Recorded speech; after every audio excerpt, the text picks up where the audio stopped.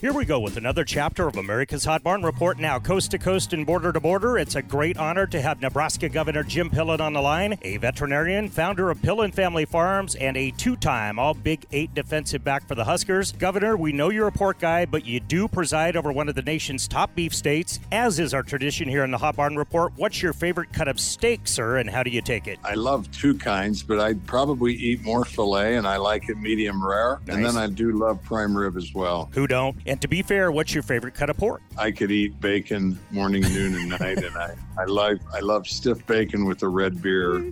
I can do that morning, noon, and night too. Now you're my type of governor, gosh darn it. I am a pork belly fan myself, but bacon works as well, and the red beer, definitely a big thumbs up on that one.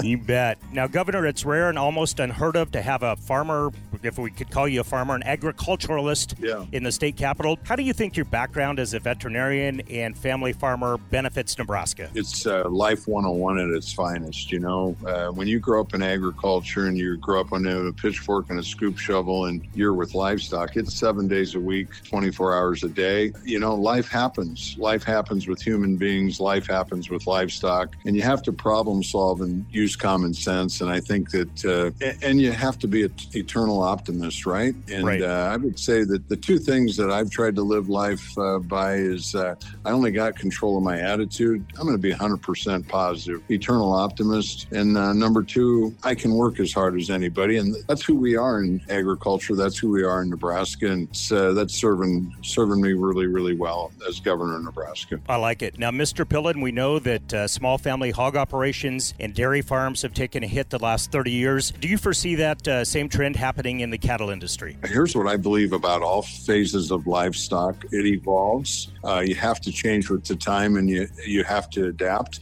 Here's what's cool in Nebraska. 95% of our livestock, of our agriculture, is still family-owned. And I think that what's really, really important is you have to have a passion, and you have to have innovation and an appetite for risk-taking. Some of it has changed because of the appetite for risk-taking. It gets a little bit larger. You just think about what's going on in the beef industry in Nebraska. We got more mama cows than we do people. Most impressive genetic improvement plans in the cattle industry in Black Angus, Red Angus by families in Nebraska. They're having an incredible impact on meat quality, where there's bulls being sold literally all over the world from family businesses that are doing genetic improvement and having an incredible impact on helping sell U.S. beef all over the world. This report brought to you by Stockman's Livestock, Lemon Livestock, North Platte Stockyards, St. Ange Livestock, Platte Livestock Market, Tri-County Stockyards, Torrington Livestock, Creighton Livestock, Bassett Livestock Auction, Mulbridge Livestock, Ogallala Livestock, and Prussia Livestock.